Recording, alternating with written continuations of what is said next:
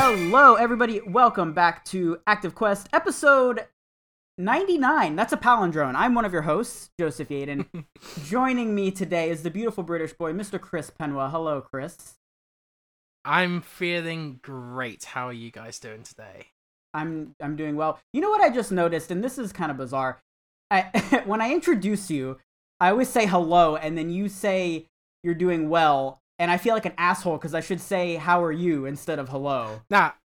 It's a whole thing. Anyway, Bonjour. hello. Bonjour, yeah, nonetheless. Bonjour. I see you repping your Active Quest shirt there. That's very nice. Very nice. You can get that at Teespring. Yes, you can. Joining us as well as the Lego-haired Josh Nichols. How are you, Josh? There, I asked. How are you, Josh? I'm good. I'm excited because my vacation time starts soon. I don't take vacation time often, or if I do, it's like a day or two. You know, I don't usually do a lot of time at once, except for I always do it in December. And it's great because I get to stay home because we're supposed to stay home. I love staycations. Hell yeah. I'm on vacation right now. This is me on vacation. I'm taking a week off. It's very nice. So Nice. That's exciting. What else is exciting is that this is episode 99. That's very This is our last episode in the double digits, and then after Crazy. that. Oh my god. I remember when we first started, it was around Game Award season in 2018, and we had no idea what we were doing. Or at least maybe you guys did. I don't know. I had no idea what I was doing. I had a bit of podcast experience, but it was from like years before. Yeah. It's hard. This is how long ago we started the podcast, or I guess this is also kind of indicative of how fast game news evolves and moves and stuff. We were talking about Fallout 76. Wow. Coming out. That was 1,000 years ago. Wow. I just re-listened to most of our first episode because I was trying to remember what my top 5 games were for our next episode. Because I wanted to know if they'd changed. And I was like, we're talking about Fallout 76? What the fuck? This is crazy. That's funny. So yeah, thank you everybody for joining us here. Remember, you can always find us on iTunes, Stitcher, pretty much anywhere where podcasts are available. Get a hold of us on Twitter at ActiveQuestShow or via email at activequestpodcast@gmail.com. And remember to rate us on iTunes and Podcast Addict so we can continue to reach people and attract cool guests, which is very important. And get more review codes to provide coverage to everybody. And reviews are pretty helpful when, in terms of discovery at least, and helps open doors for us in the industry. So that's very important as well. Chris, looks like you had something to say. Yeah, I think like with next year, I'd love to cover more indies and give them a bit more of a spotlight. But also, I would love to start doing some interviews with both AAA and indie studios. I think that'd be really fun to do. Well, I agree. It's just I'm very scared, and I'm a very scared boy. You're right. I'm not arguing with you. But I'm just, that's kind of terrifying. But yeah, maybe we should do that. I'm with you on that. What else? Yeah, we're part of the HP Podcast video game podcast network, of course. And this episode's going to be a little bit different because normally we do news, what we've been playing, that sort of thing. This week, since it's sort of the end of the year, there isn't really a ton of news. There is one story in particular, which you guys can probably guess what that is. And we'll cover that. But this is going to be our Game of the Year episode. This is the first time we've done sort of an official Active Quest Game of the Year episode where we have our, not just Josh's pick or Chris's pick, but Active Quest's pick. And so we did the ranking system like a lot of other outlets do. And, they're awarded points. We ranked them. And then, the one with the most points in that particular category is the winner. And we did Game of the Year, and we've got a couple other fun categories as well that I think are interesting. Chris, you came up with a lot of those, so I appreciate your work on that. No problem. And then we've got the Listener's Choice Award that we'll go through. And then just a butt ton of listener questions. Well, listener, what is it's not, they're not really questions, I guess. It's in the listener questions category. It's favorite gaming moments of 2020. So we'll read through. Yeah, I thought it'd be cool to switch it up and ask you a question for once. Yeah. So we'll read through that, and then at the end we'll talk about what we've been playing. I haven't really been playing a whole lot of new stuff, really. But well, let's see. Yeah, maybe you guys. I think you guys have. Let's see, Chris, you've been playing Observer, which I really want to play. Yes. That's a spooky game, right? It's a psychological kind of horror game in a way. It's not like very scary. It's just interesting with its visuals, and yeah, I have a lot to say about it. So cool. Talking about that. But I'm very I get spooked real easy. All right, so there are a few jump scares. It got me. like I get spooked when playing Call of Duty, and that's not even a spooky game. So oh dear. Oh dear. Yeah. So yeah, we'll do all of that. Aside from that, I hope we're all doing well. Josh, you're about to start your vacation, so that's great. Anything else going on? You feeling any better over there? Yeah. Still like a lot more congestion, than normal, and coughing more than normal, but like it's a lot more manageable. For the most part, it's the worst symptoms are gone. There are occasions where like my bones still hurt really bad, or my muscles or whatever. I don't know, and that kind of sucks. But I don't have a physical job, so that helps a lot. Hell yeah! Well, again, I'm glad you're in one piece, and I'm glad you're joining us today. Chris, everything okay on your end over there? You got a nice. Oh no, you took your Mickey Mouse hat off. I was gonna say you've got your. Oh, I did. Sorry. Yeah, it was a little congested. Oh, I see. That didn't fit with my headset, but yes, I do have some Mickey Mouse ears that are festive themed. I got those from working at the Disney store a long time ago. So. Oh yeah, man, I used to love going to the Disney store before it closed down in our mall. I used to go there all the time. It was fun. It's a fun store. Yeah. Sad. It's very sad. All these stores. I saw a thread on Twitter. It was what's a nostalgic store for you or whatever, and like I saw KB Toys a lot. I saw Toys R Us, obviously. Just Blockbuster, and I'm just like, God, I remember being 8 and going to Blockbuster and getting my game on Fridays. Yeah. I wish that somebody would adopt Toys R Us's the way they sold games, because it was genius. There was a little flap that had the game box, and you'd flip it up, and they didn't do the thing GameStop does where they gut a copy and put it out on the floor. They just had the little paper slip you grabbed. Yeah. And then you just every time I had to gut games and fill the shelf at GameStop, I'm like, why are we doing this? Toys R Us already figured this out. Yeah, that's no good. So anyway, let's just jump into this news story here. Again, this is the only news we're going to be covering here, just because I think this is a pretty big deal. Yeah, and also everyone covers it. Right, and also I wanted to devote a lot of time to Game of the Year stuff. So, let's see. I've got a story here. This is from The Verge. Nick Stat. CD Projekt Red promises Cyberpunk 2077 refunds, quote, out of our own pocket if necessary, end quote. Okay, so let's give a little bit of backstory on this, because this is sort of a mess. Okay, so obviously the launch of this game has been a disaster, especially on consoles. The performance, frame rate, everything has just been terrible. And to the point where people were requesting refunds, and then CD Projekt Red actually put out a statement basically saying something to the effect of, you can contact us via email and we'll get you your refund, or if you bought a digital copy, get a hold of your digital storefront of choice, whether that be Xbox or PlayStation. Well, following that, of course, there were a ton of requests, and they were getting bombarded, and PlayStation's like, no, we don't do refunds. I don't know why you guys said this. and so there wasn't like this discussion between them. CD Projekt Red just said that. If you're upset, just go to the store and yell, and then they'll take care of it. And PlayStation's like, hey man, wait a minute. Yeah, exactly. What are you doing? And I think there's a conversation to be had about the refund system on Xbox has a refund system, just to shed some light on there, since I know that I'm like the Xbox person or whatever. Yeah. They do refund system, but it may not work well in this situation. And I say that because theirs is like Steam's, where if you've played it for less than 2 hours, so like you might be like, oh, the game might get better, and then you get a few hours in. You know what I mean? So people might not have taken it up before it was too late. Exactly.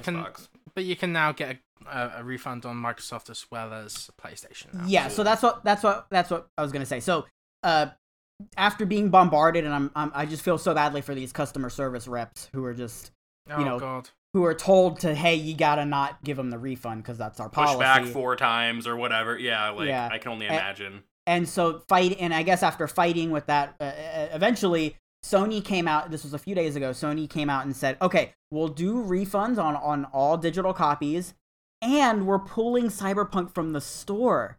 You can't buy Cyberpunk on PlayStation right now. It is, maybe by the time this episode goes up, it'll be back up. But it said, until further notice, it is delisted. Then the next day, Microsoft came out and said, we're also doing refunds. They aren't pulling the game from their storefront. However, there is a warning when you go to buy the game. There's a warning. It says, this game might not perform very well. I've never heard of that. That's crazy.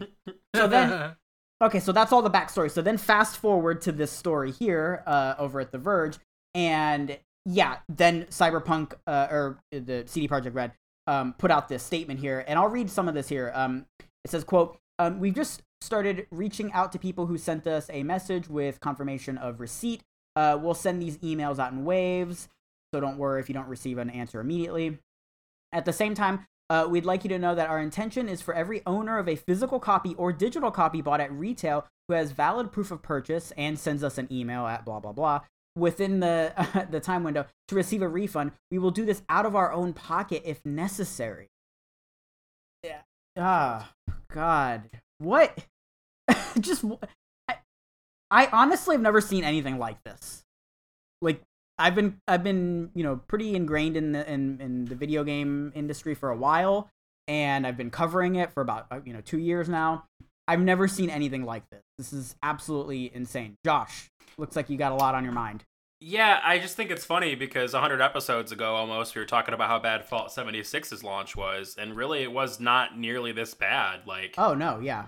I thought that was I thought that and No Man's Sky were probably the worst launches I would see for the foreseeable, future. I mean, and those were both handled a lot better than this. I really wish they would have delayed the game on console. I really do.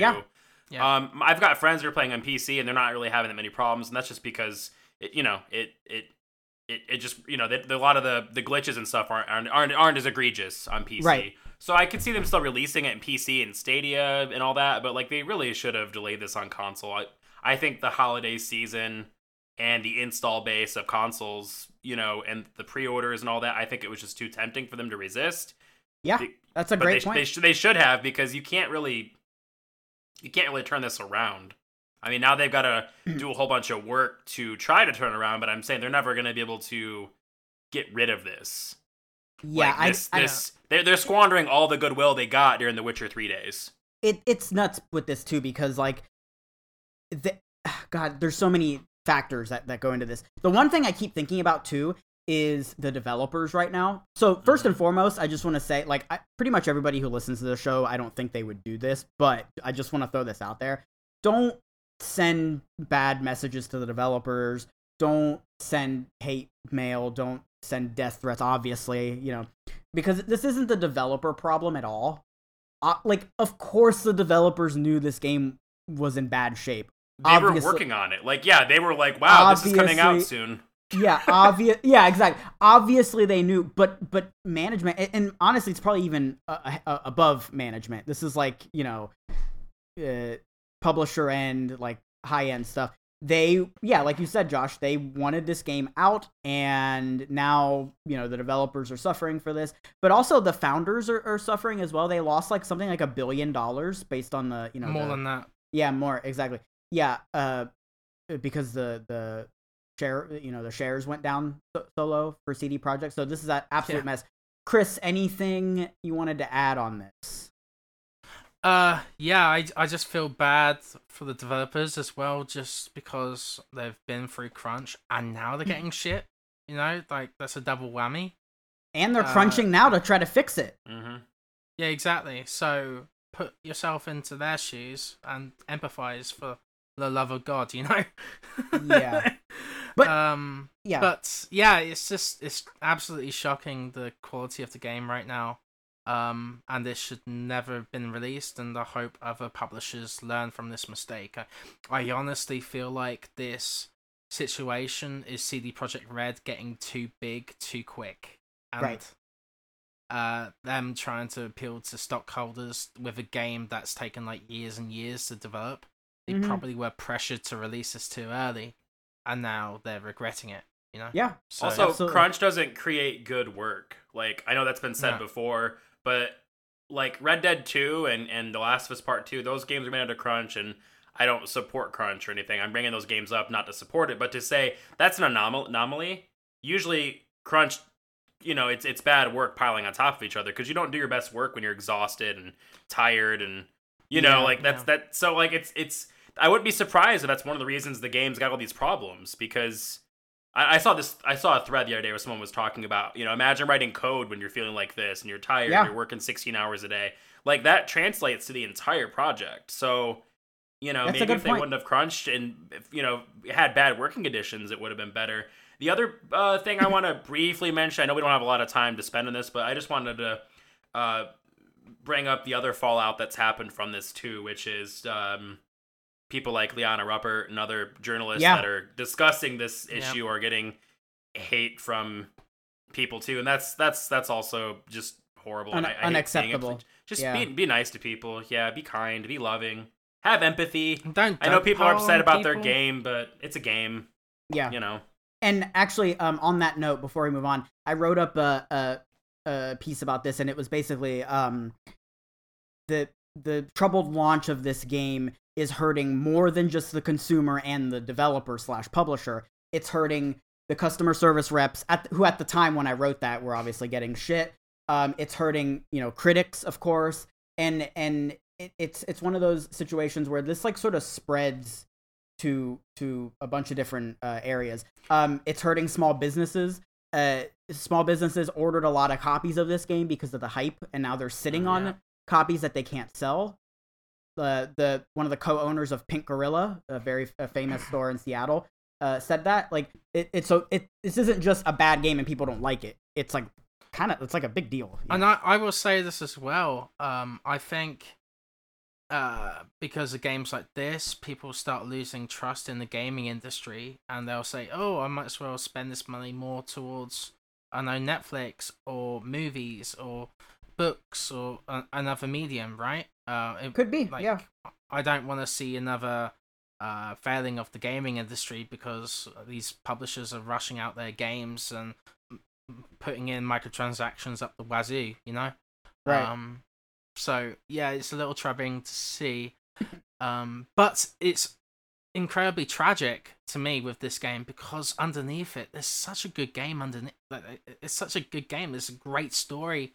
The gameplay's actually improved as I'm playing it, and like the bugs are such a big issue that it's bringing like a 90, 95 game down to like a 70 or 60 to me, Yeah, people like to dunk on Bethesda and Rockstar games for bugs they have, but these bugs look a lot worse than Bethesda and Rockstar bugs to me. Oh yeah, for sure. So one other quick thing I just wanted to say is I think it's pretty crazy that like how quickly things can change. Like, look at Activision. Mm-hmm. They've actually gotten a lot of goodwill back. Yeah, because of Tony Hawk, Spyro, and Crash, and Call of Duty, places they could have cut corners, but they didn't. Yeah, exactly. And then, like, I don't know, if you would have told me 5 years ago that people would be praising Activision and upset with CD Projekt Red, I'd be like, no way. Yeah. It's crazy. I think people are still upset with Activision, though, to be fair. The whole they are, Hong Kong issue. Oh, I think that. Yeah, that. But they've done better. I mean, I think this year was a great year for Activision. They had a lot of great releases. So, yeah. So we'll see what happens. I'm curious to see when Cyberpunk comes back to the PlayStation Store. It's just, games don't get delisted very often. No. And certainly not to this scale, right? Like a game this big. You can buy that Black Tiger game on PlayStation. Yeah, exactly. I just want to remind people, too, if you're on the fence and you're not having a good time, get a refund. Grab a couple games on sale. The holiday sales are happening right now, and then you get Cyberpunk later when it's working. The Gamer covered this earlier this week. You can actually get Deus Ex for like $5. Hell yeah. You know? Deus Ex is the best cyberpunk game you can play right now. So and yeah, Observer is a good alternative as well. Cool. I'll bring up later. Cool. All right, let's move on from all that horrible, bad stuff, and let's talk about some fun stuff. Let's talk about good stuff.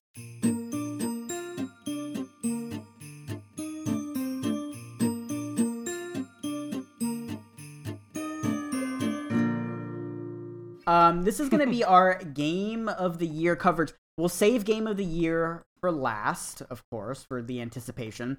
And we'll just sort of go through here. Basically, what we'll do is we'll do runner-up, and then we'll do the winner, obviously. And then we'll discuss, if it comes up. I'm just going to tell you right now, there's one game that just kind of it's kind of swept a lot of the categories here, which you probably already know what that's going to be, but that's okay. All right, so we'll do best storytelling. Best storytelling. Runner-up was Marvel Spider-Man Miles Morales. I think that's fair. I think that game has a really great story. Of course, it's one thing that, like, obviously playing a Spider-Man game, the hook is to be Spider-Man and run around and stuff. But I was like looking forward to the story moments just as much as the combat and the swinging and all that. So yeah.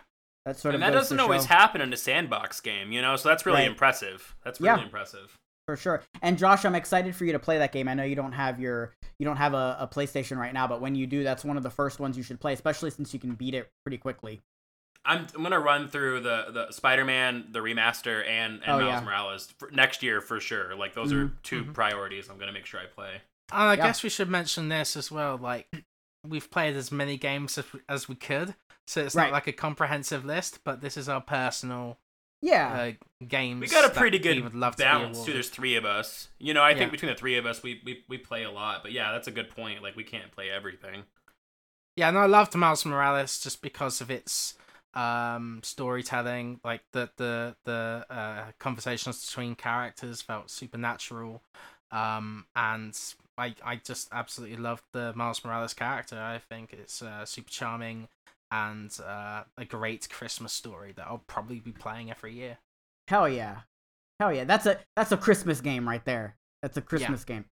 All right, winner of best storytelling is The Last of Us Part 2. I don't think you can really dispute that, honestly. Like, that was my pick. That was Josh's pick. That game, regardless of if you like the twist or whatever you want to call it, the switcheroo, that game is the twist. Yeah, that game is special, man. I don't know, Josh. I know that was your favorite game of this year. What do you think? What do you think on the story? I just think it did a lot of really, really good stuff with storytelling that hasn't been done before. So I think even if people don't like it, you can't deny that what they did was different and just big. And I think it's also a good example of how far we've come with technology. You couldn't have done that story in the PS1 or PS2. You just couldn't have. Mm-hmm. And I don't know. I love seeing characters and stories that are morally ambiguous or kind of in the middle, ethically and morally, because I think you can tell really interesting stories that way. And I'm here for that. Like, we're always going to have good versus evil. This is good guy, this is bad guy, whatever stuff. Like, we're always going to have that too. But like, I'm here for this, like the Breaking Bad kind of stories out there that we can do on. Video games can have that now. That's so cool. It was so cool how the lines were blurred with this one. Like, people are on Ellie's side and some people are on Abby's side. But the cool thing is that we saw both sides of the table. Yeah. So it was a well told story, excellent voice acting. And overall, like, you really felt for Abby, and I think that's why that game worked. Right. And I want to say, I think I speak for all of us when I say this, that we're all Abby stans, right? Are we all Abby stans? Yes. Is Active Quest an Abby stan show or no? I don't know. Josh? We are. I mean, Ellie's like still like one of my favorite like characters. She's great, but I really liked Abby. Like, for me, I liked them both like equally. They were kind of a package deal for me, but both very good characters. And I love how it covered certain topics within society as well, like the treatment of trans people. And I thought that was really well done with Lev and how Lev and Abby kind of interact with each other. I thought that felt supernatural and definitely gave flashbacks to like Ellie and Joel during their journey. For sure. Also, really quick, that workbench part was so fucking cool. I love when games tell you, like, they like, when they mess with your expectations, they tell you, they like lead you to expect, like, oh, this is something, you know, like, they just kind of get you comfortable, and then they change that. The part where you go to work on a workbench, and then someone grabs you. Remember that? Oh, yeah. I love when games do stuff like that. It's great. Poor PS Vita woman. Poor PS Vita woman. Poor PS Vita. So that's best storytelling. Yeah, great year for stories. I'll just shout out some quick games here. Ghost of Tsushima was up there. Final Fantasy obviously was up there. Yakuza was up there. So yeah, it was a great year for story. Shout out to the Avengers. Yeah, Marvel's Avengers. That had a pretty good story. Yeah.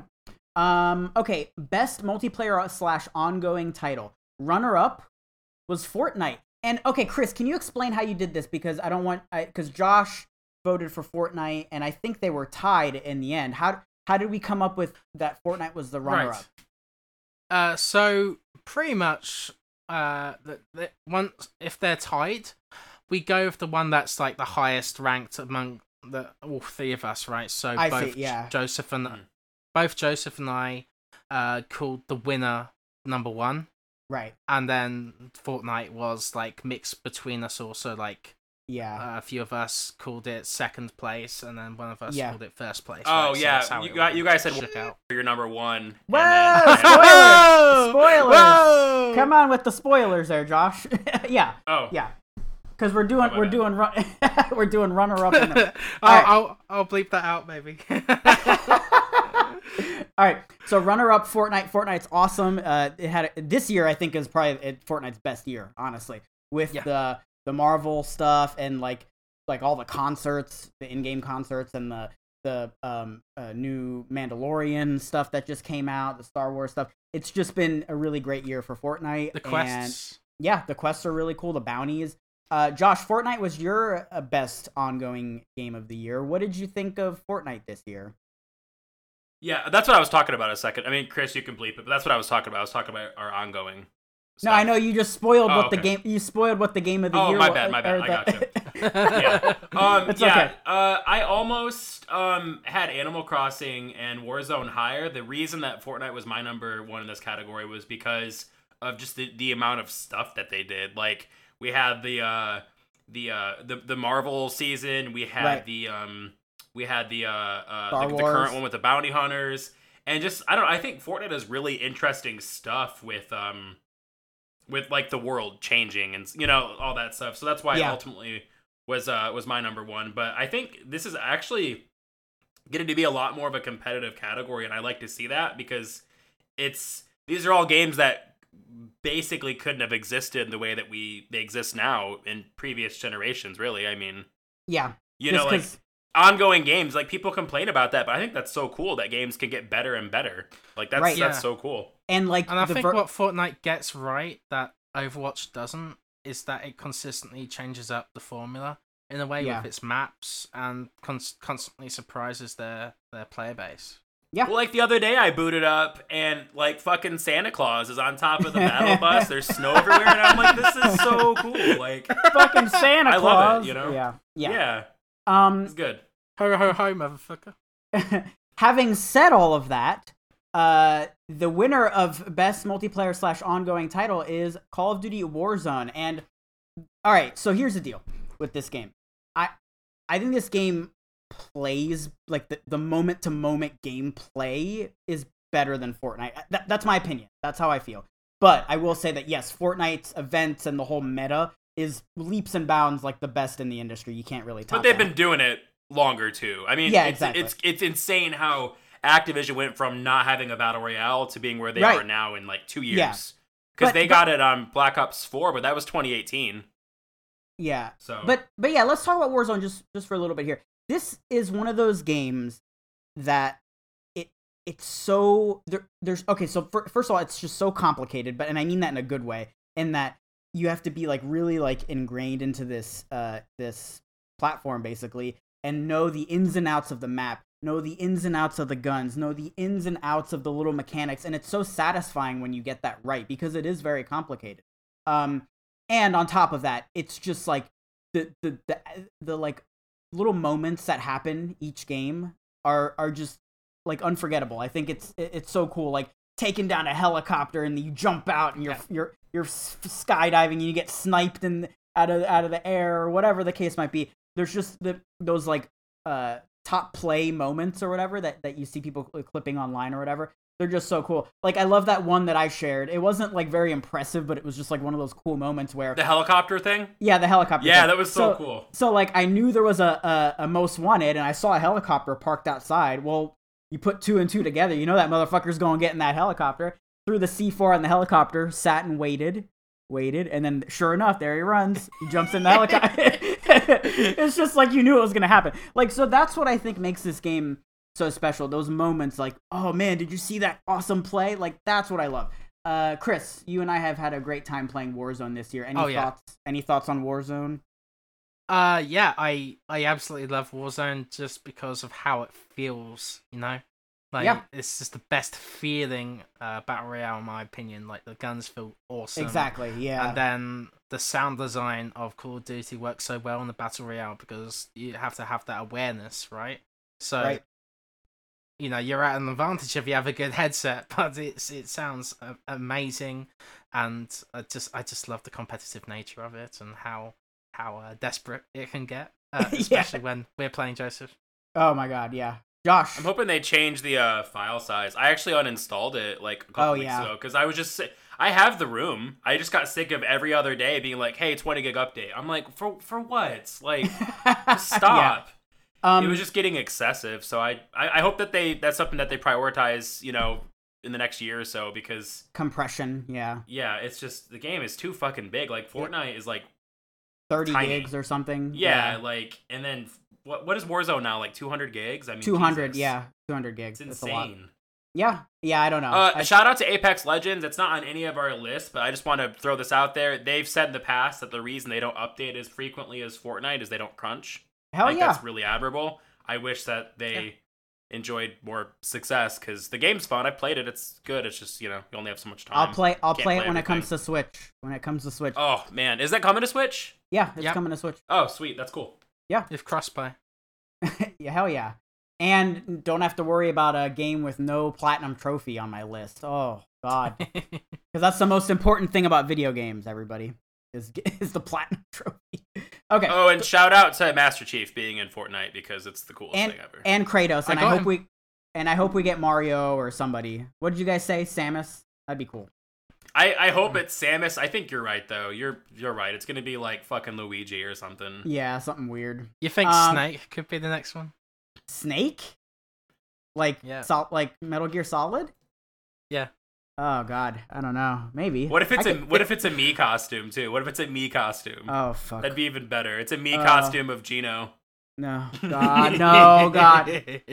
All right, let's move on to what do we got? Oh, best indie game.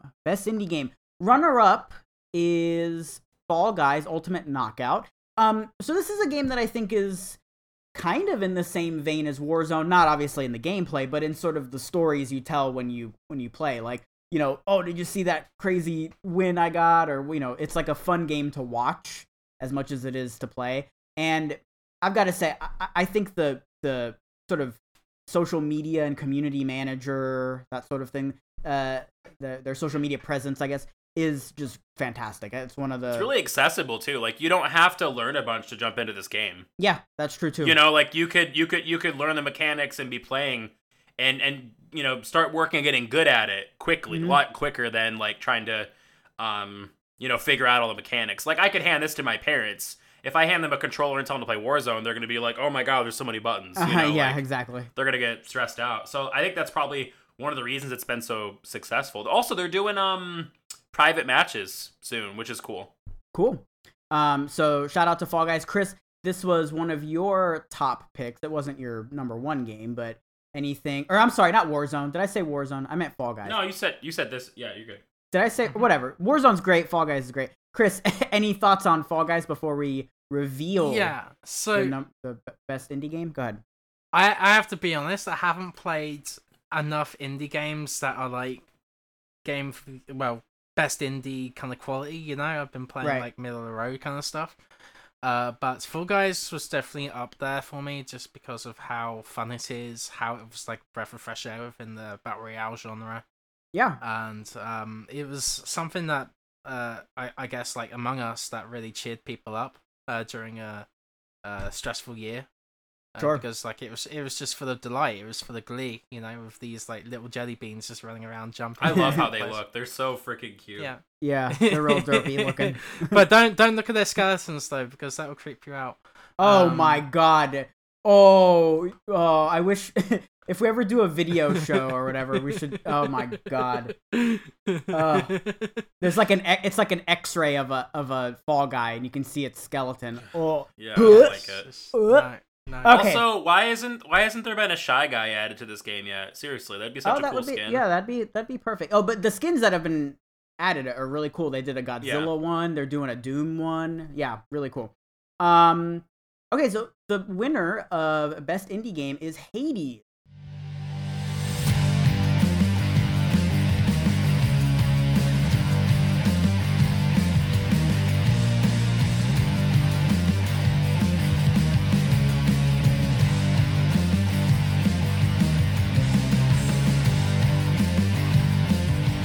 Not really surprising there. Not surprising, but this game's awesome, man. So what I think this game really does right is that it sort of, I think, fixes, and you can take that however you want, fixes, the roguelike genre.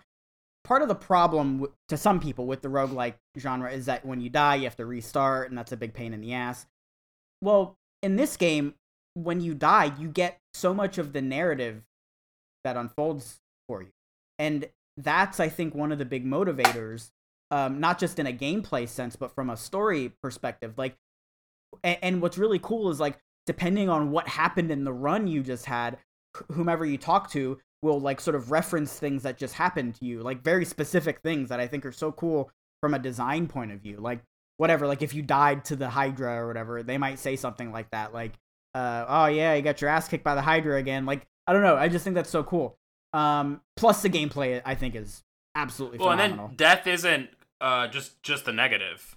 Yeah, Right. there's some stuff that comes along with it where it doesn't sting as much. That's something I haven't seen a roguelite really do yet. I mean, maybe it's happened, I just haven't played that game, but I think it deserves praise for even if someone doesn't think it's quote unquote fixing the genre, it's doing something different for sure. And that's really cool. Yeah, and so I think that's why this game is so special. The voice acting is fantastic. The art is fantastic. Chris, this was one of your top games of the year for the indie category. What do you think? Yeah, I love the character Zagreus. The writing's so funny. And very witty. Voice acting spectacular. I love the boon system within this game. So like you can get different abilities from each god.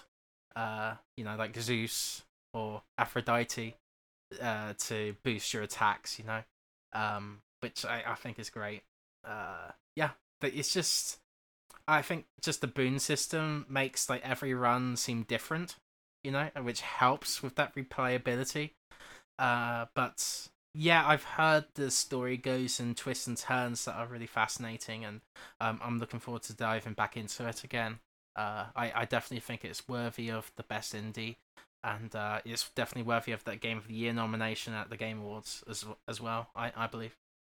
I think it's really cool too that it won our best indie category, and I didn't even vote for it. And I'm not, I haven't played it yet. Like, I'm not putting the game down. It looks awesome. I just haven't gotten to it yet. But I just think it's like, that's how much you guys loved it. Like, oh yeah, you know what I mean? Like, it wasn't even on one of our you know, votes. And I'm looking forward to playing it. It looks really fun. I just haven't gotten to it yet. I also want to quickly say, ever since what's it called, Cadence of Hyrule came out, every single time a cool, quirky, different indie game comes out, I'm like, ooh, I want a Zelda take on Zelda this. Like, version. I want a Zelda Hades. Like, that'd be so cool. Oh, that would That'd be be so awesome. good. Especially because there's different timelines and shit. You know, with Link, like they could do some really cool stuff. With Oh, that. and you like, know what would really fit actually? It would be Kid Icarus would be really good with that. oh community. my god. Yeah, that'd Man. be cool.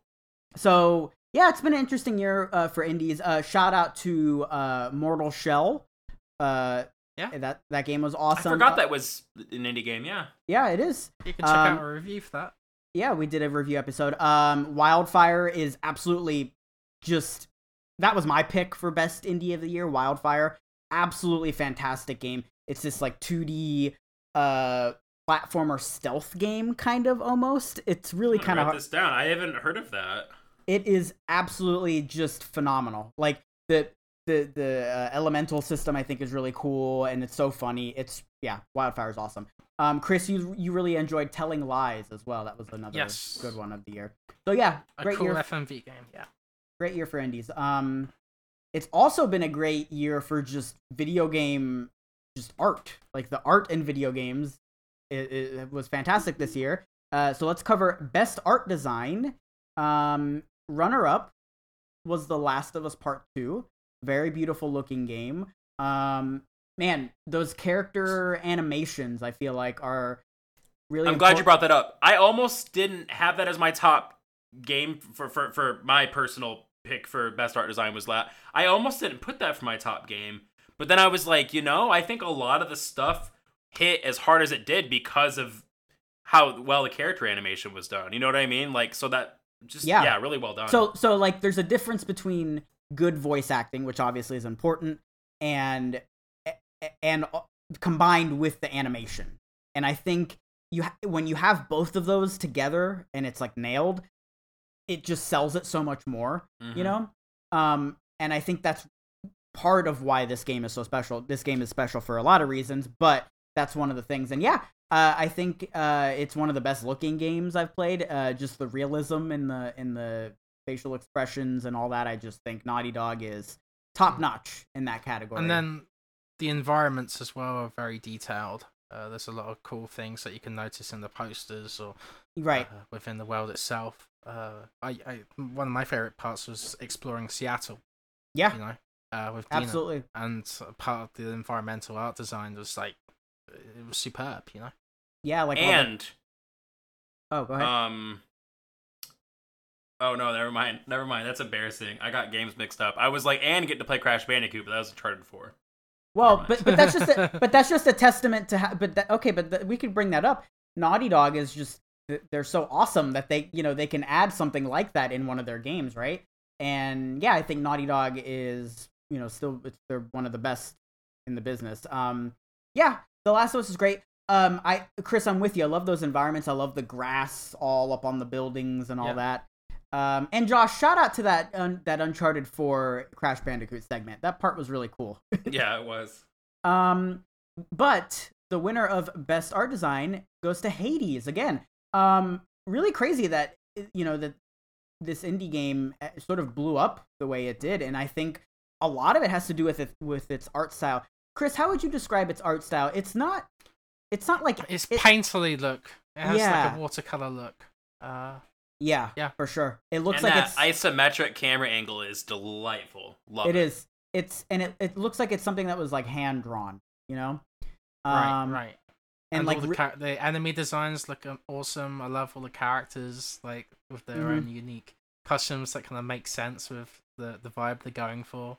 Yeah. The environment is amazing. Like I remember seeing like the vista of all these different like areas of the game, and it looked absolutely stunning as you saw it in action.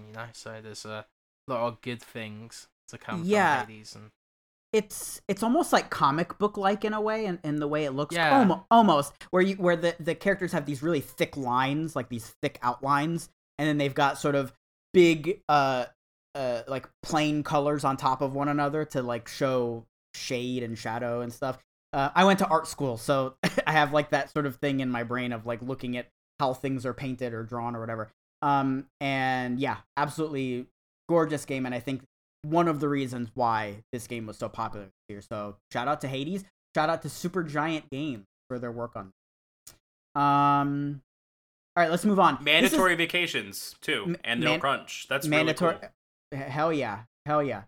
All right, this is an important category because this year has been dog shit. I don't have to tell you that. And this category is Uplifting Game of the Year. Do you mind if I provide an explanation to people just so they know what we're getting at? Exactly. Yeah, go ahead. Tell us.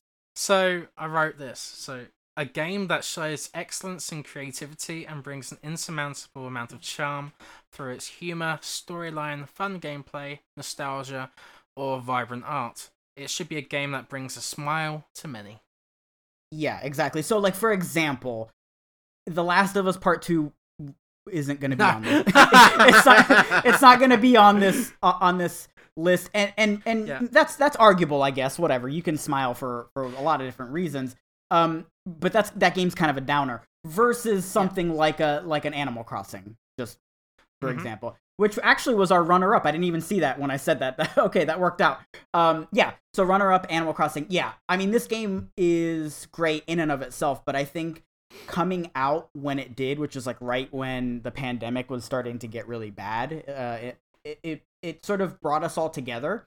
And I remember, like, on Twitter and stuff, people were just like, well, Animal Crossing is the glue that's holding my life together right now. So, so that's a thing.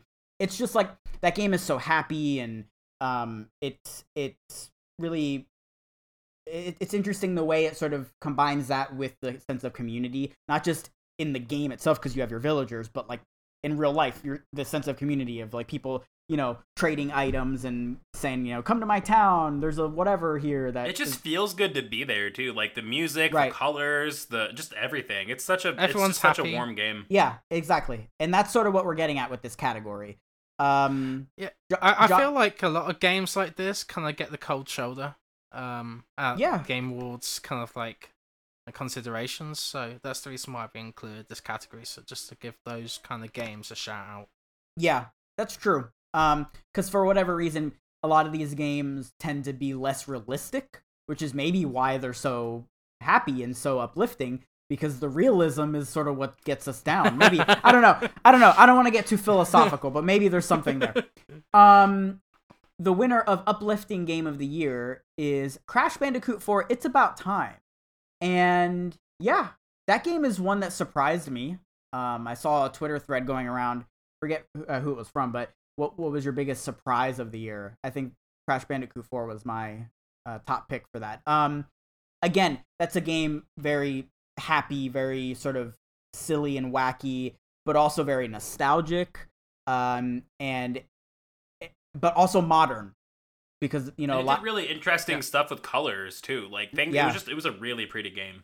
Yeah. So those animations are so hilarious with Crash. Oh my god, yeah. Especially. And then the storyline was so light-hearted and it had a lot of good jokes. Yeah. Dingo Dial, man. He just wanted to run his restaurant. Yeah. It has a D rating. D for delightful. Oh god. Delicious. I don't remember. Delicious. I don't know. Yeah. Josh, I know you were a big fan of Crash 4. What are some thoughts on Crash 4 this year?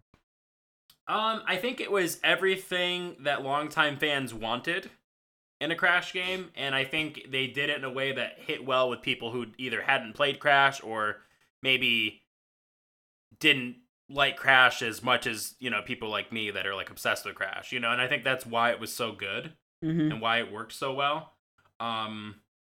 They knew what worked, and they knew what to leave behind, and they knew what to bring forward. I don't know, they just did a really, really good job at knowing what to do and what to include, what to exclude when making the game, instead of just like, let's make Crash Bandicoot Warped again, which is what they did for a long time back in the day when Wrath of Cortex and all those games. Also, shout out to Final Fantasy VII Remake. That was actually my number one pick of this category, even though I love Crash, and that's just because the game was just so much fun. Like, I really, really liked playing that game. Like, it isn't my game of the year. It can't. I mean, it just. It had too many issues, you know what I mean, for me to consider it that. Right. But, like, it was fucking fun, and it was just, it was a good time. It didn't take itself too seriously either, with the cloud in that's all market. Chris, any thoughts on Crash before we move on? I just think Crash Bandicoot 4 is, like, one of my favorite games this year, just because of the amount of charm it brought to people. And how surprising it was, and like, you can't get any more nostalgic than a 3D platformer, Right. And I love that genre. So Spyro 4, it's Spyro coming. 4, yeah. Oh please. Also, shout out to Tony Hawk's Pro Skater 1 and 2 for kind of a lot of the same reasons that we love Crash. Very nostalgic, fantastic music, very silly. And Astro's Playroom as well, I want to shout out to. Yeah, that's a good one too. Okay, Chris, what do you think? And Josh, what do you think?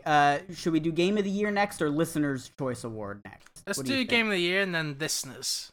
Listeners, okay, yeah. cool. Yeah. All right, Game of the Year. Here we go. Game of the Year runner-up. And this is kind of surprising.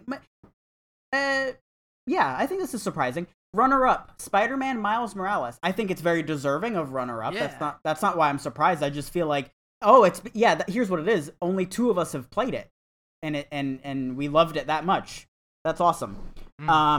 Yeah, we don't need to beat the what's the phrase? Beat the dead horse or whatever. I don't know. It's kind of graphic. I can't wait to play that. That game looks. I know I'm gonna have fun with it. It just looks so great. The amount of intention the amount of attention and care they put into it. I mean, shit. Even on a graphical level, the textures are just absolutely stunning.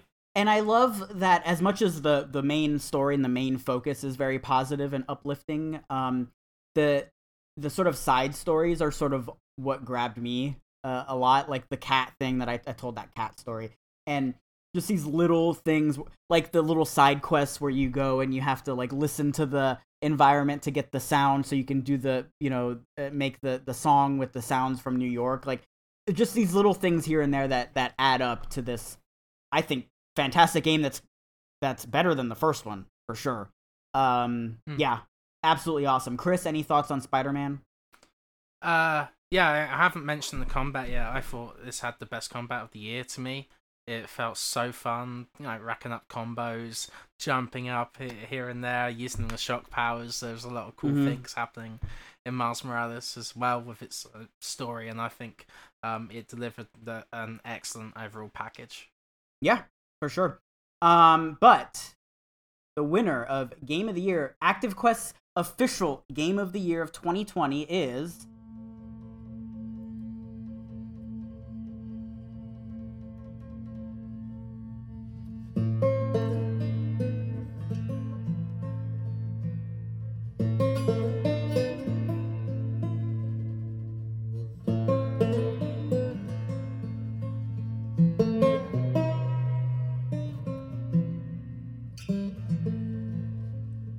The Last of Us Part 2.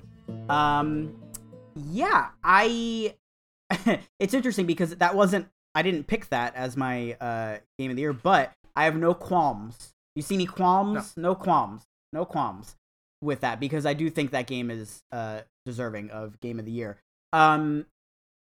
Josh, I know you've been talking a lot about this game. Anything else you wanted to add that you haven't mentioned, just from a general perspective, in terms of Game of the Year? I forgot what developer said it. This is a couple years ago when I saw this tweet, because it was during the PlayStation Experience where they showed off gameplay trailer for The Last of Us Part 2. I think this is in like 2018 or 2017. I forgot. A couple years ago. But there was a developer that tweeted that when Naughty Dog shows off new gameplay,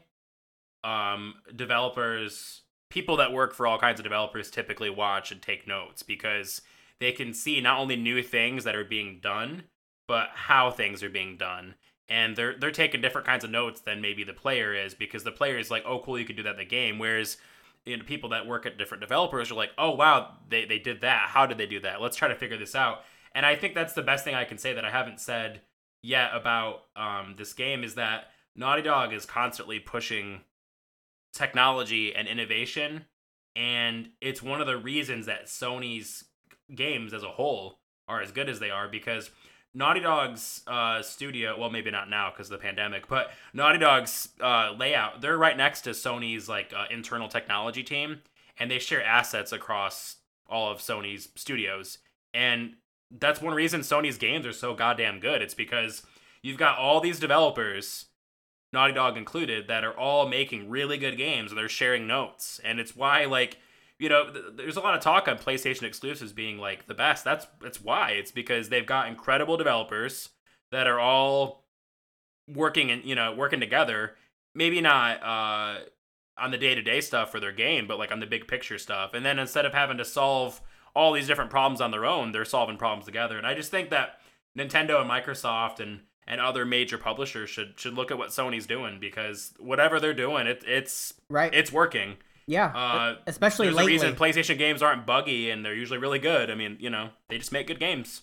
Yeah, and the one thing I want to say too is like when we were covering this game when it came out, I don't necessarily think this game is fun, and I think I said this then as well, but no game has ever made me feel the way this game did, especially like at the end, which I won't spoil here, but just that like last section of the game where there's gameplay. You guys know what I'm talking about? That section in particular, I was just like, dude, Jesus, like that feeling was like, fuck, like God, like it was just a lot of emotion. There are a lot of moments, that like other games probably would have done a cutscene, right? But Naughty Dog was like, let's put the player in control here, and that works well, because then you're not just like, oh, that's crazy. You're doing that and going, oh, wow, that's crazy. Exactly. Yeah, there's a difference between, because if you're watching it, you're like, oh God, but when you're like doing it, you're like, I don't want. You're like, ugh, I don't want to do it. Yeah, exactly. If you guys haven't played this game, this is kind of the first time that Naughty Dog kind of landed the ending as well. I feel like a lot of criticisms go towards them for mediocre kind of like final boss fight or whatever, especially in the Uncharted games. Oh yeah, but that's one. Fair. Yeah. It felt massive in scale in terms of like, okay, we have no idea what's going to happen. Like it wasn't necessarily challenging, but it was dramatic. And, I did. Yeah, I've heard that criticism with Rockstar too, and like I don't like admitting it, but like like a lot of Naughty Dog's games and a lot of Rockstar's games, it's like they create everything you want and then all of a sudden the last few hours you're like, what are you doing? Don't do this. Yeah. And it's deserving as well, because it doesn't play it safe. It goes for an ending that you can actually think about and consider, rather than. I don't think we would have gotten The Last of Us Part 2 that we got if it weren't for Uncharted 4 too. I think Uncharted 4, I think a lot of things that happened with that game were really critical to Naughty Dog just kind of seeing what works, what doesn't work. I think Uncharted 4 was such an important game. Like, I can't praise that game enough. It's not perfect, but like they just do it. I mean, if you compare what they did with Nathan Drake in that game compared to the first game, like they learned so much about what to do with characters and what they can do with characters. And can I spoil Uncharted 4 a little bit? When did that come out? Sure. 2016? Yeah, I guess you can a little bit. Yeah. Okay, I mean just a little one. I really like that they lead you to believe one thing with Sam, Nate's brother, and you're thinking that you're helping him do one thing, and then turns out that like he lied. Like that kind of stuff doesn't usually happen in games. They don't usually. I don't know. They did a lot of really cool shit in Uncharted 4, and I'm excited about what they're doing, and more importantly, I'm kind of excited to see what everybody else in the game industry does with their games after seeing Last of Us Part 2. Like, games are really, really unique, I think, in a way. I think they really grow together. I think movies and music and books, sure, but like I feel like a lot of developers play other games, and I think that they try to improve their games, and I think that's why games improve so much on an exponential level with each passing year. Yeah, well said. So that was our Game of the Year stuff. We actually have one more category here. This is the segment of the show where we are going to discuss things from our listeners. So we'll start with the Listener's Choice Award. Chris, did you have anything you wanted to add? It looks like. No. Oh, okay. So now that we're on video, we can. Your mouth was open. I'm like, oh, are you about to say anything? Okay. Now, listen. I'm just a little bit gutted about our Game of the Year pick, but it's fine. Oh no, I think it's fine. See, here's the deal. Chris can have his own pick. Josh can have his own pick. I have my own pick. But Active Quest, it's all of us combined. That's why I think it's okay. Yeah. That's exactly. Yeah, I agree. It's Game of the Year worthy. Right. Okay. Listener's Choice Award. We put out a poll on Twitter. that everybody voted on. We had, I think, a surprising amount of votes for Sneak King and Gex, which those games didn't come out this year. They weren't actually official votes. Those games didn't come out this year. Oh, okay. That's good. I really wish that Sneak King won. That would have been like, fuck, I guess Sneak King is the game of the year for our listeners. All right. All right. Runner-up, Animal Crossing New Horizons. Yeah, I think that's fair. A lot of people in our sort of Twitter circle or internet circle, whatever you want to call it, really, really liked Animal Crossing a lot. People like Brendan Grooms over at Pass the Controller, or Lily Zaldivar, like all of our friends here, I think, really, really enjoyed this game. So yeah, it's not surprising that was a. It's also it's one of the few games where I see people. I mean, I know it's no secret that like people at Xbox and PlayStation and Nintendo play each other's games. Like obviously they do, but Animal Crossing is one of the few games where like like it's more vocal. You know, like you'll see like Neil Druckmann like shared fan art where like Ellie was interrogating, the Nooks from like he was like, "Oh, I love this art and I love Animal Crossing." Like I think it's one of the few games where like people that, developers are really vocal about it. Like everybody loves this game. Yeah. And then we had that legendary combo with like Doom Guy and Isabel. That was oh man. That was amazing up to the launch of that game. Fantastic. Yeah, that was really fun. But the winner, again, maybe not really surprising, The Last of Us Part 2 was our Listener's Choice Award as well. You guys love The Last of Us, man. Yeah, I think it's well deserved. Curious to see what Naughty Dog does next. I really kind of hope they go in a different direction, like maybe space or underwater or something. I don't know. I really want them to do a superhero game. Yeah. Because of all those cards in Last of Us Part 2. Man, I want to be see so what they do cool. with that. Yeah, like a gritty kind of like superhero. Yeah, like we don't really see many of those. As much as I love The Last of Us in that universe and those characters and stuff, I think I'm good for now. Like maybe 10, 15 years later we'll see it again. But for now, yeah, I think Naughty Dog should do something different. I think that'd be cool. I really, really, really want a Chloe Uncharted game. That'd be cool. I know we got Lost Legacy, but like I want a soft reboot where like it's just the Uncharted games that already happened, but like it's Chloe and Nadine's story, and I want Sam to pop up, kind of like Chloe did with Nate. I kind of want. I don't know. I want more Uncharted. Yeah, and I think it would be fun to revisit. There's rumors that Sony San Diego is working on something. Oh, I think Uncharted might be it. Yeah, could be. I have this hidden feeling. It's not unprecedented for another studio to do an Uncharted game. You guys will recall Sony Bend did the Uncharted Golden Abyss game on the Vita, which you never played. I'm not bitter about it though. Yeah. It was alright. So yeah, well, I thought it was kind of cool how it just like Days Gone. It's alright. Yeah. Anyway, whoa, some hot takes. Okay. All right, let's take a little break, and then when we come back, we'll get to some of our listeners' favorite moments of 2020, and then we'll talk about what we've been playing. So we will be right back.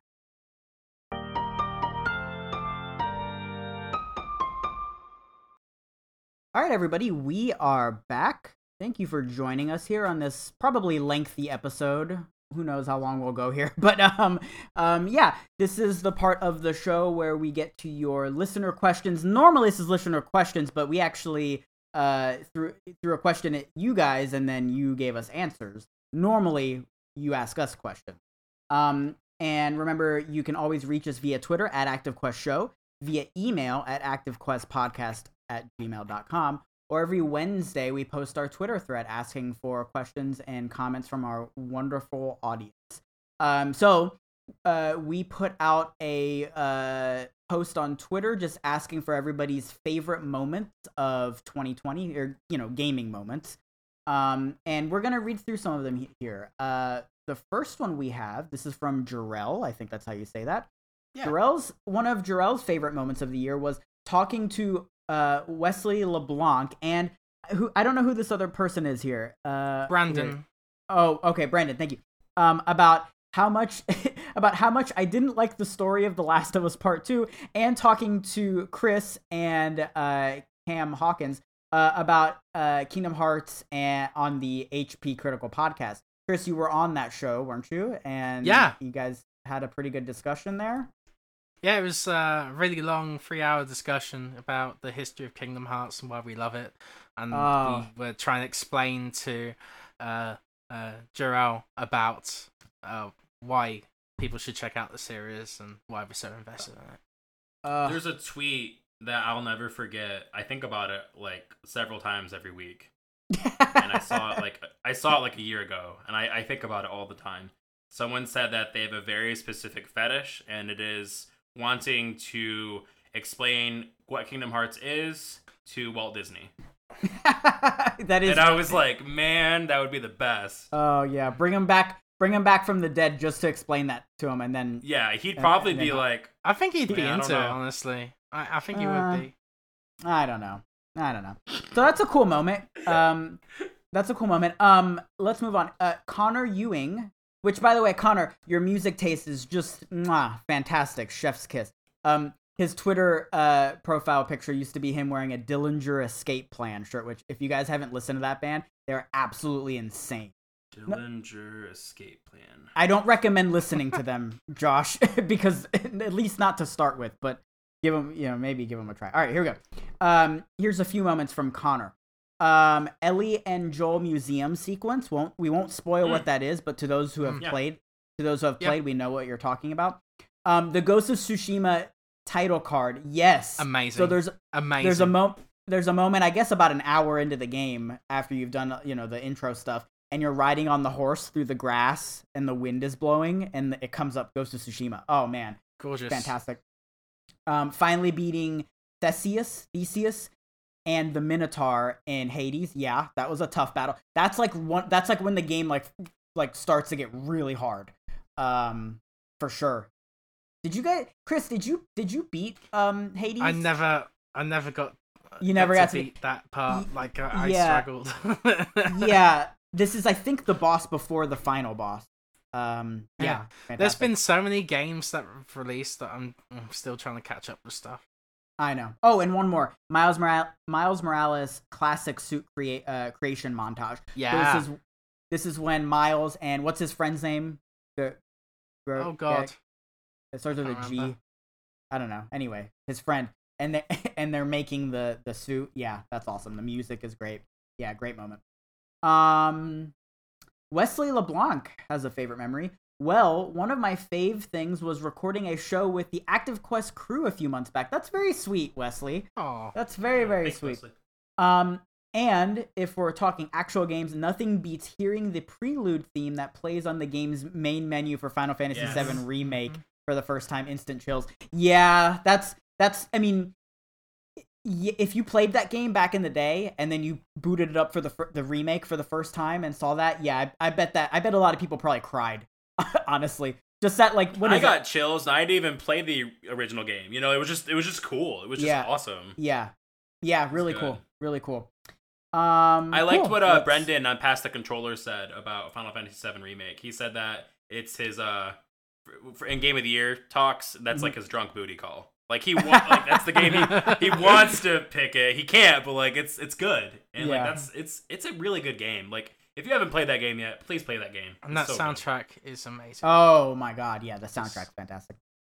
Cool. Let's keep going here. Stason says, the fact that a SpongeBob game not only got an HD remake, but the fact that it was built from the ground up and a beautiful game to look at, Battle for Bikini Bottom all day. Yeah, that's I would not have guessed that we would ever see that game again. Yeah, THQ just being THQ.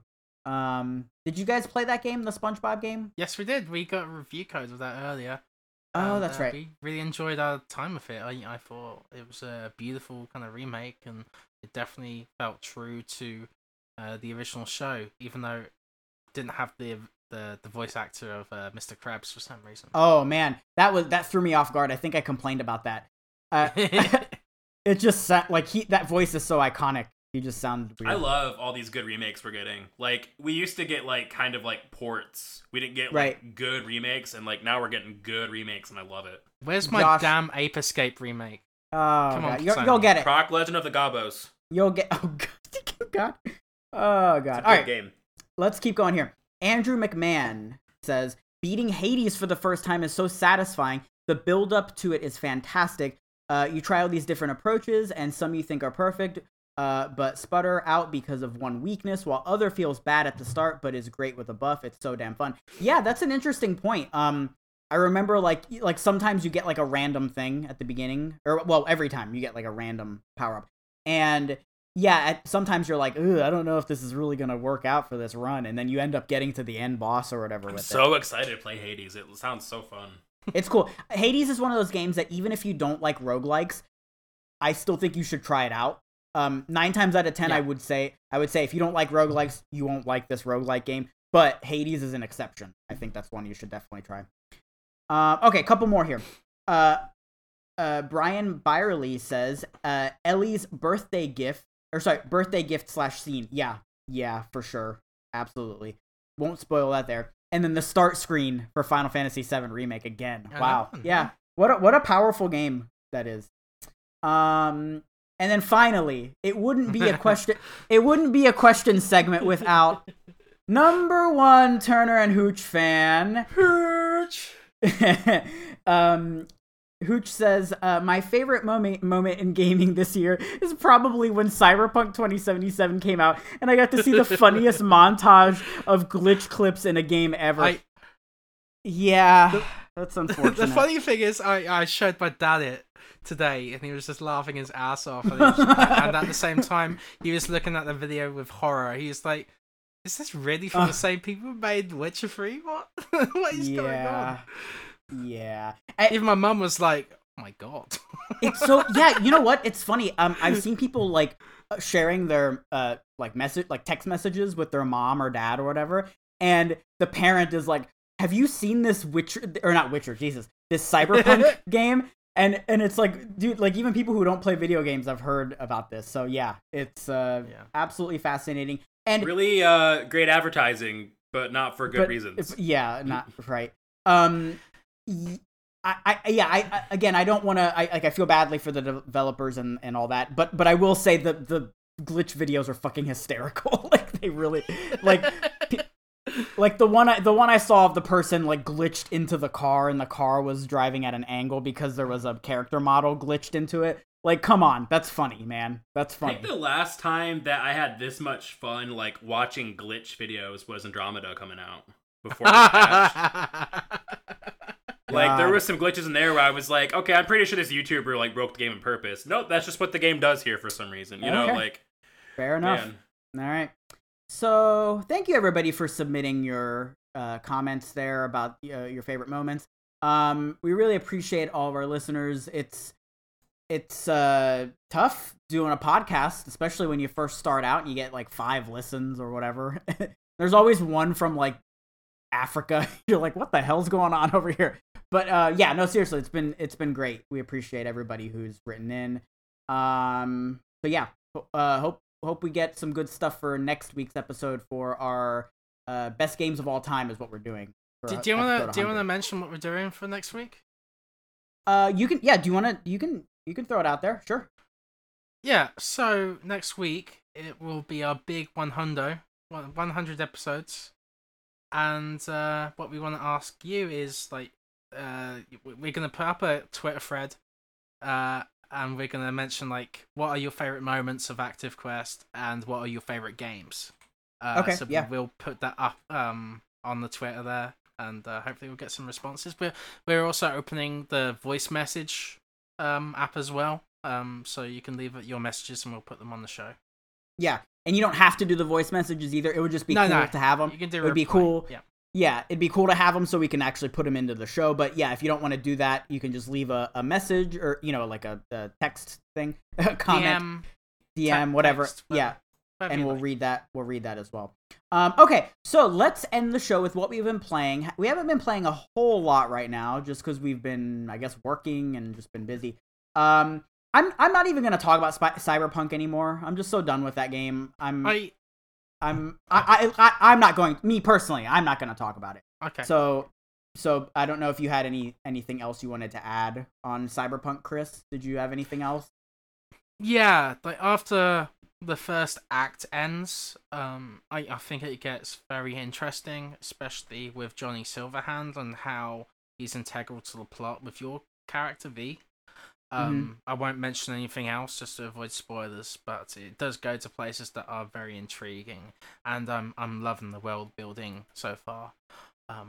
So the gunplay I think is actually better than we mentioned earlier. I got better weapons, I got better scopes and stuff like that, so I was able to explore that a bit more. So I did enjoy the gunplay a bit more than I did last week. But yeah, it's buggy as fuck. So Chris, I would not recommend do it. you know what other game is really, really good, especially after the first act? Red Dead Redemption 2. Hell yeah. And it's Hell not yeah. buggy as fuck. either. No, it isn't. It very, very isn't. Hell yeah, Josh. Hell yeah. Chris, I will say this. I know we've been dunking on this game, Cyberpunk. I will go back to it at some point because I want to see what CD Projekt Red does with it, because I do think there's a cool foundation there. I disagree with you. Really great game underneath. I disagree with you. I think the gunplay is absolute garbage, but maybe you're right. Maybe it gets better. It does feel good, and there's nothing bad in wielding a katana either. Okay, that's true. The Yeah. katanas are really cool in the game. That's a good point. I do want to let me quickly shout out Warzone, because they just put out this new update where this is crazy. They integrated Black Ops Cold War into Warzone, and the whole time leading up to it, I just did not understand how that was gonna work, and I think they did the best job they could given all the circumstances. So the main hang up I was having with this is that the weapons from Cold War are from the 80s, right? And so how does that like continuity wise work in Warzone? And they don't try to do anything with that. It's just those weapons in the Modern Warfare engine. And I think that's the best thing they could have done with it. The problem with that, and I don't personally find this to be a problem, but I can see this being a problem, is that people who spent a lot of time with Black Ops Cold War will then jump into Warzone and probably be thrown off guard because it's a totally different engine and it feels totally differently because it's Modern Warfare, right? And so, like, I prefer that, and I think a lot of people prefer that, but, you know, Black Ops, I'm sure, has its massive audience that you know, they only play the Black Ops games or whatever the case might be. And so that difference in engine, I feel like, could trip people up. And I just don't think there's a way to fix that, really. But having said all of that, it's fantastic. Like, the weapons that they've added from Black Ops are so cool. And there's like 80 weapons to choose from now. It's absolutely bonkers. And then there's this new, I have it pulled up here, this Rebirth Island. It's a new map for Warzone. And it's its own little thing. And so basically how it works, the game mode, let me pull it up. Oh, it's called Rebirth Resurgence Trios. And how it works, it's kind of like Halo, actually, where as long as one person on your team is alive, you'll continue to respawn, like just like in Halo, like in the story mode. Okay. And so it's a smaller map, right? So I believe it's not 150 people or whatever it is, but the map gets smaller because of the gas, right? But as long as one teammate is alive, you can keep respawning. And so that sort of introduces this really hectic gameplay style where you're willing to take more risks because you know you'll respawn. It's really cool. So I think that's awesome. And the regular Warzone map got a couple of changes as well. There's at the airport, you know how there's that runway, Chris, at the airport? Well, yeah. There's a huge hole in it now with a bunker underneath, and like all these goodies you can get, and all those weapons are also the new Black Ops weapons are found all over the place in regular Warzone Battle Royale, as well as the Rebirth. So really cool. It shouldn't work the way, like, you just wouldn't think that it would work integrating two different games, but I think it works as well as it possibly could. So shout out to Warzone. Chris, talk to us about Observer System Redux. Yeah, so Observer System Redux is kind of like a walking visual novel with investigation kind of like mechanics. So you're in like this cyberpunk kind of like futuristic world, like 2080, something like that. And you're this detective who is investigating where his son went, because he went missing after a mysterious call, right? So the father's just trying to figure out where he is, and for a series of events, you go through these trippy kind of situations, and there's a presence around the building that you're exploring that you're unaware of, and you're trying to figure out more, right? So you're in the middle of an investigation now as a police officer, right, or investigator. And yeah, I find this I think it's a remaster of a PS4 game. It is, yeah. But it's enhanced. It looks beautiful. Like, it looks amazing. I turned on ray tracing in the settings, and I think everyone should do that, because like it looks stunning with the lighting, in contrast with the kind of like the moody atmosphere. So yeah, I think it looks great. And I love exploring all these different rooms, just finding all sorts of details, like opening drawers, opening doors. And I will say this, the adaptive triggers are really good with this, because like when you're trying to open like a locked door, it gives you that kind of like rumble that makes it feel like you can't open it. And cool. I thought that's a really nice detail. But it goes into some strange parts. So like, what happens is like, you have to go jack into like these people's brains to find out more about what happened to them, like, because they're either close to death or dead, you know.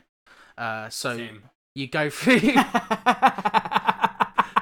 So you go through all these like trippy events, and it's very strange. There's a lot of evocative kind of like images in front of you. It's kind of like the end. It's kind of like Call of Duty Black Ops, when you have like those trippy kind of scenes. Oh, interesting. And I don't want to spoil too much, but it gets fascinating. There's some really good implementation of puzzles within these scenes. So it kind of switches up like the investigative kind of like gameplay with this, right? I will say one element of it though was pretty annoying, and I had to look up a guide for this one actually. So there's like this hallway that you have to go through, and to progress you have to go a certain way, and the problem with that is that it's very confusing as to where to go. Because it's hard to track, like, okay, what is it trying to point me towards, because like how dark the game is. So I had to look up a guide for exact instructions, and it still was pretty tough to go through. Like, the actual guide itself said, "Oh, this is just a pain in the ass," but here's our best instructions on how to get through this part, right? So, but I will say overall, yeah, the puzzles are great, and I'm really liking this game so far. I'm about 3 hours in, and I will finish it. And I think there is something else I want to mention as well. I'm so you're in this kind of building, and it's kind of on lockdown because there's like there's an outbreak going on. So you're going from there's some doors that you can interact with that have conversations.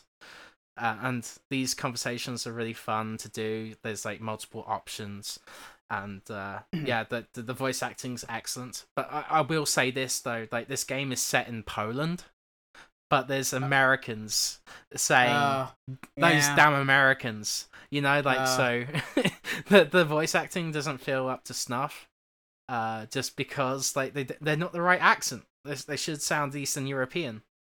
That is realistic, though. As an American, I also feel like those Americans. You know? So I can relate. Yeah, and like, you hear a New York accent in Poland, and it just doesn't sound right. Right. Yeah. I did want to say as well, we did get a code for this. Yes, we did. Sorry. Yeah. So thank you to the publisher for that. Yeah, this is a cool one. I want to try this out. I'll try it out on my break. I'm off this week. I definitely recommend it. I will jump into that. Chris, anything else before we throw it to Josh? Yeah, Fall Guys Ultimate Knockout Winter Update. there's a lot of new games that have been included in the game, and one of my biggest gripes with Fall Guys is how repetitive it is. So it's a nice breath of fresh air just to try out all these different kind of like modes.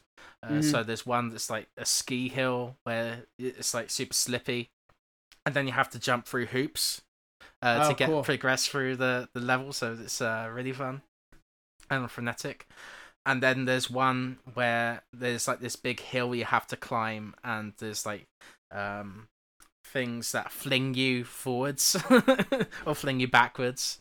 Okay. And you have to. Everyone's on the same kind of level playing field, as it's like there's like an outside rim, and then you have to go like in the most rim to succeed, right? So. Okay. I love how creative Mediatonic is with this game. And like for me, I don't play Fall Guys too much just because the games get repetitive for me, but when you are playing it and it is completely fresh to you, it's super fun. Yeah, I'm curious to see how this game looks, a year, 2, 3 years from now, because I bet it's gonna be like totally off the wall, like just we won't expect what's gonna happen. So and there's gonna be like 100 games in there or something at that point, right? So it's not gonna it's probably gonna be a better game for that. Yeah. I just did a story where they just put back in Hexagon, like, oh, okay. it's a favorite game. So they can take things in, take things out, like they can do whatever they want with it, and I think that's a really cool element. Cool. Josh, why don't you take us home here and talk about what you've been playing? I think it's interesting that Fall Guys is more successful than the Avengers. God damn it. Like, I wouldn't have guessed that. But here we are. So I'm playing Fortnite still. Not really much to say other than it's a great season. I love what they're doing right now. Like now they're doing a lot of holiday themed stuff, of course, and snowball fights and rewards for that are like this season. Oh my god! And I got this candy cane guy as a character. His name is Mr. Dappermint. He's got this big mustache. He's a sentient candy cane. Yeah, but he has human fingers. Yeah, it's a little creepy. Anthropomorphic. Little anthropomorphic. Yeah. I threw money at that. I was like, you know what? I want to spend my money on that. Okay. Yeah. It was between him and this talking hot dog, the Brat. Oh, the Brat. I would have gone with the Brat. I definitely would have gone with the Brat. Yeah. Yeah. Master Chief is all I'm playing as anyway. Never heard of him. Master Chief. Never heard of him. All right. Yeah, very good season though. Really like what they're doing. I'm also playing Grindstone. This is actually mostly what I've been playing. It's like consuming me. It's like all I'm doing. It came out on iOS like a year or two ago, I think. Yeah. It was like an Apple Arcade thing.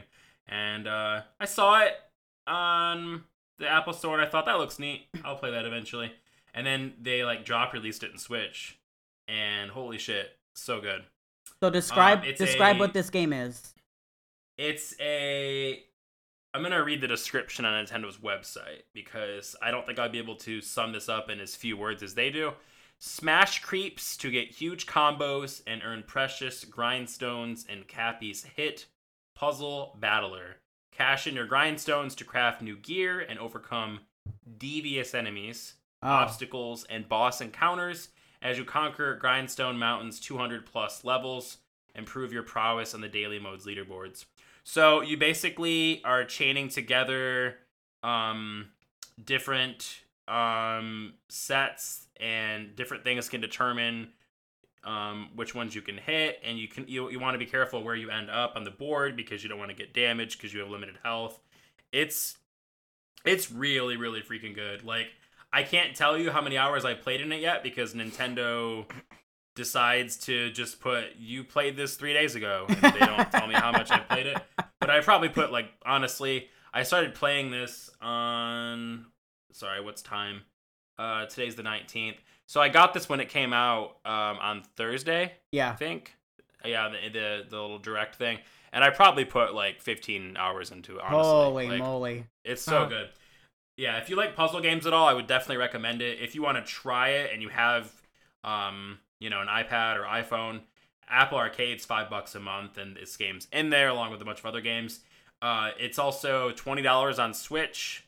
But it was on sale for $15 when I got it. I don't know if it's still on sale, but yeah, it's really, really good. Like, I figured I would like it, but I didn't know I'd like it this much. It's so good. Well, you've sold me on a copy. I think I'm gonna buy one and check it out for. I think you'd like it. For it's not good. next week's episode. We won't. I don't think we'll talk about it on next week's episode, but the weekend or the week after that. Yeah, I think I'll have some coverage of that. Cool. Chris, you should check it out too. It's good. Like, at least check out some videos of it and see if it's your jam. Right. It looks cool. Yeah. Chris doesn't seem so hot on it. I'm just not a big puzzle guy. You know what I mean? Chris, you don't like puzzlers, don't like Red Dead. I don't know, man. I don't know. All right. So that was episode 99. That was our Game of the Year episode. We want to thank everybody who submitted their comments so we could discuss on the show here. And thank you to all the developers who made these awesome games. Yeah. For real though, like honestly, I don't know what I would have done this year if I didn't have these experiences to be able to kind of just tune everything out and just kind of get lost in. It's not just that. I mean, that's a huge part as well. But then there's the discussion part afterwards that we have with all of our friends and stuff, and I think that's really important as well. So yeah, this year has been hot ass garbage, but it's been a fantastic year for video games. So at least there's some positives there. So yeah, Chris, where can people find you when you're not on the show? Yeah, so you can find me at Penwell Writes on Twitter, but I do want to say this. I'm very thankful to the Gamer, Game Grooves, and Tech Raptor for having me on their team and writing stuff for them.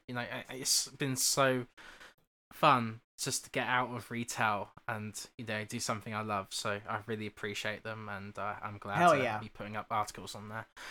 But yeah, you can also check out Go Beyond, the My Hero Academia podcast, each and every Wednesday with Vaughn Hyde. We talk about each and every episode, and we'll probably talk about the latest news of My Hero Academia as well. There's a new trailer that just released for the next season, and unfortunately, it might be coming to an end soon. Oh my god! And there's an anime app on Nintendo Switch now. There is 2 streaming apps. Funimation is on Switch, so you can check out My Hero Academia there. So yeah, that's cool. Me, I guess. Chris, I'm very proud of you for all the work you've done this year. Freelancing and all that, and doing new shit. It's hard, and being a reporter and a journalist is very hard, especially. Well, I mean, in any field, but in video games, I think it's pretty tough as well. So you've been doing a fantastic job, and I wanted to say I'm very proud of you. And you've been kicking ass as well. Look at you, the official PlayStation magazine. Oh God, Josh, where can people find you when you're not on Active Quest? You can find me on Twitter at itsdrickjersh, where I'm laughing about the New York Times saying that reviewers get months to play games before reviewing them. Days. That was the most ridiculous thing I've ever seen. I was like, holy shit. They just don't know what they're talking about over there. Months. Longest I've ever gotten to review games, like a week and a half, 2 weeks. Like, yeah. Maybe they should start a video game section so they can finally understand. Then they could see how crazy it is. Yeah. You can also find me on Game Rant, write about movies and TV. I actually am working on an article right now where I am writing on a holiday-themed horror to watch. Hell yeah. So you don't have to watch Christmas with the Cranks for the 9th time. You can watch. I like that film, actually. It's good. I like watching... Like it, but... I like watching Tim Allen try to eat the pineapple and it's falling out of his mouth. Because he got the liposuction, or what is it? No, not is that what it is? And he's like trying to eat the fruit, and it's like, yeah. Where's Frosty? Yeah, and then you could also find me on Parallax. I've got another article coming out soon. It keeps getting delayed by life stuff. Life happens, yeah. Yeah, but yeah, and then you can find me playing video games Hell yeah. on video game consoles. By the The- way, I do want to say Merry Christmas to everyone because I think this is the last episode that will air before Christmas. So Yeah. yeah, have a good Holy time. shit! And stay safe. Yeah, just realized it's December 19th today. Man, time is weird. Time is wild. And Hanukkah. Our or last whatever. episode, you did that. You were like, that comes out soon. That comes out in December. Oh shit, it's December right now. Okay, that's shit. coming out soon. Yeah. That's so funny. And Chris, to bounce off of that, happy Hanukkah as well. Yeah, or sorry about that. whatever. Happy whatever holidays. holiday. Yeah. Whatever All the else. holidays and have a good new year. And holy shit, let's hope next year's better because what happened this year? What the fuck? Yeah. And you can find me on Twitter at Joseph Yaden. You can find my work at Digital Trends. Just started writing for a new site called Your Money Geek, where I'm basically just like running the gaming section. So that's Wow. Damn, good job. that's a whole thing. Oh, your Fortnite guides are good too. I Oh. use your Fortnite guides. God, do you really?